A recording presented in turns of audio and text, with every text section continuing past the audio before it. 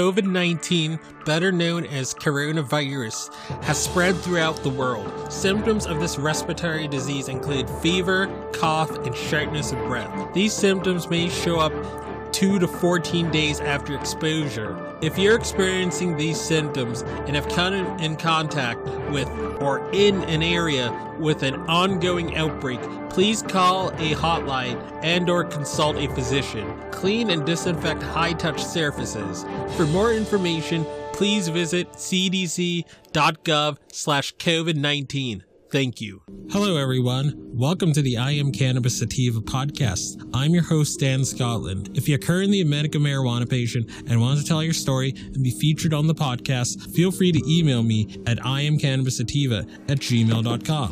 Feel free to hit me up on Instagram at iamcannabissativa, both S's. Feel free to check out our official Twitter account at ICSativaPod. You can find and subscribe to our podcast on Spotify, iTunes, Anchor.fm, Overcast, Radio Republic, TuneIn, Stitcher, iHeartRadio, and the Google Play Music Store. Please rate and review us on iTunes, as rating and reviewing us will bump up the pod on their algorithm and put this podcast in front of even more eyeballs. If you like what we are doing, please become a Patreon supporter of the podcast and support us. Supporting us helps us keep the lights on, pay rent, pay for hosting, equipment, and travel. And you can do this by going to https://anchor.fm/iamcannabissativapodcast/support. You can also support me now on Patreon at www.patreon.com/ICSativaPodcast. You can support the podcast for as little as $1 a month. We also have $5 and above tiers if you're feeling extra generous. And a special thanks goes out to our current Patreons and supporters. Shout out to our friends of the show, Reefer Revolution, for supporting the podcast. Shout out also to Joey One Love 420, also a friend of the show and contributor of the show, and founder and frontman of Keystone State Reviews. Becoming a Patreon or financially supporting us through Anchor, Patreon, PayPal gets you perks like early episodes, exclusives, and shout outs at the beginning of every episode. And without further ado, let's get to the episode. Howdy, y'all. Dan Scotland here, joining you from Legal, Massachusetts, the heartland of America. So for today's episode, we're going to be reviewing some hemp flower from H&H Bio Products. From what people have been telling me, or from what when I heard about them through Reddit, people were saying that they're an Amish sort of based company in Pennsylvania that has a farm that creates hemp flower and other products. So I jumped on this deal that they had for a $10 ounce of flower, and they still have a couple of different varieties. They have T1, Red Bordeaux, and Hawaiian Haze. They had I think a Kush strain or something like that, but people on Reddit were talking about how they were finding mold in that strain. So luckily I didn't get that one, but I got the Red Bordeaux, and I tightly inspected the flowers to make sure that I wasn't seeing those sort of, shenanigans. So we're going to do things a bit differently with this review. I just smoked it like 30 minutes ago, so I'm going to review the smoke portion of it. The flower, you could smell the red, sort of reddish, pinkish sort of, like, I know it sounds weird to call it, like, to say that, like, an object, like, smells like a color, but you could sort of smell that sort of a reddish that's there. When you put it in the pipe to smoke, it is on the harsh side. It is on the harsher side. It wasn't unbearably harsh, but it was on the harsher side. So, I'm going to account for that with the flavor and sort of aroma portion of the review. So I smoked it. The effects really, it's like the Red Bordeaux that I got from Frog Eye Hemp. I think this one is elite. Like, although it's not the prettiest flower, it does feel like it packs a bit more of a punch in terms of effect over the one that I got from Frog Eye Hemp.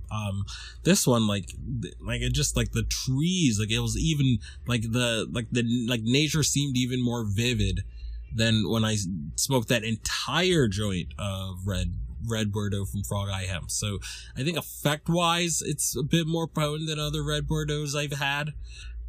So I will, like, what it didn't have in sort of flavor and aroma through smoking, it more than made up for in terms of effect. So I am gonna give it kudos for its effect, despite me having, you know, sort of contention with the flavor and the aroma when smoking it. So we're gonna do the second portion of this review and wrap things up with the vaping portion. So bear with us one moment. We're gonna take a brief and quick commercial break. After these messages, we'll be right back. And we're back. So I'm about to fire it up on my vape right now and let you know how I feel.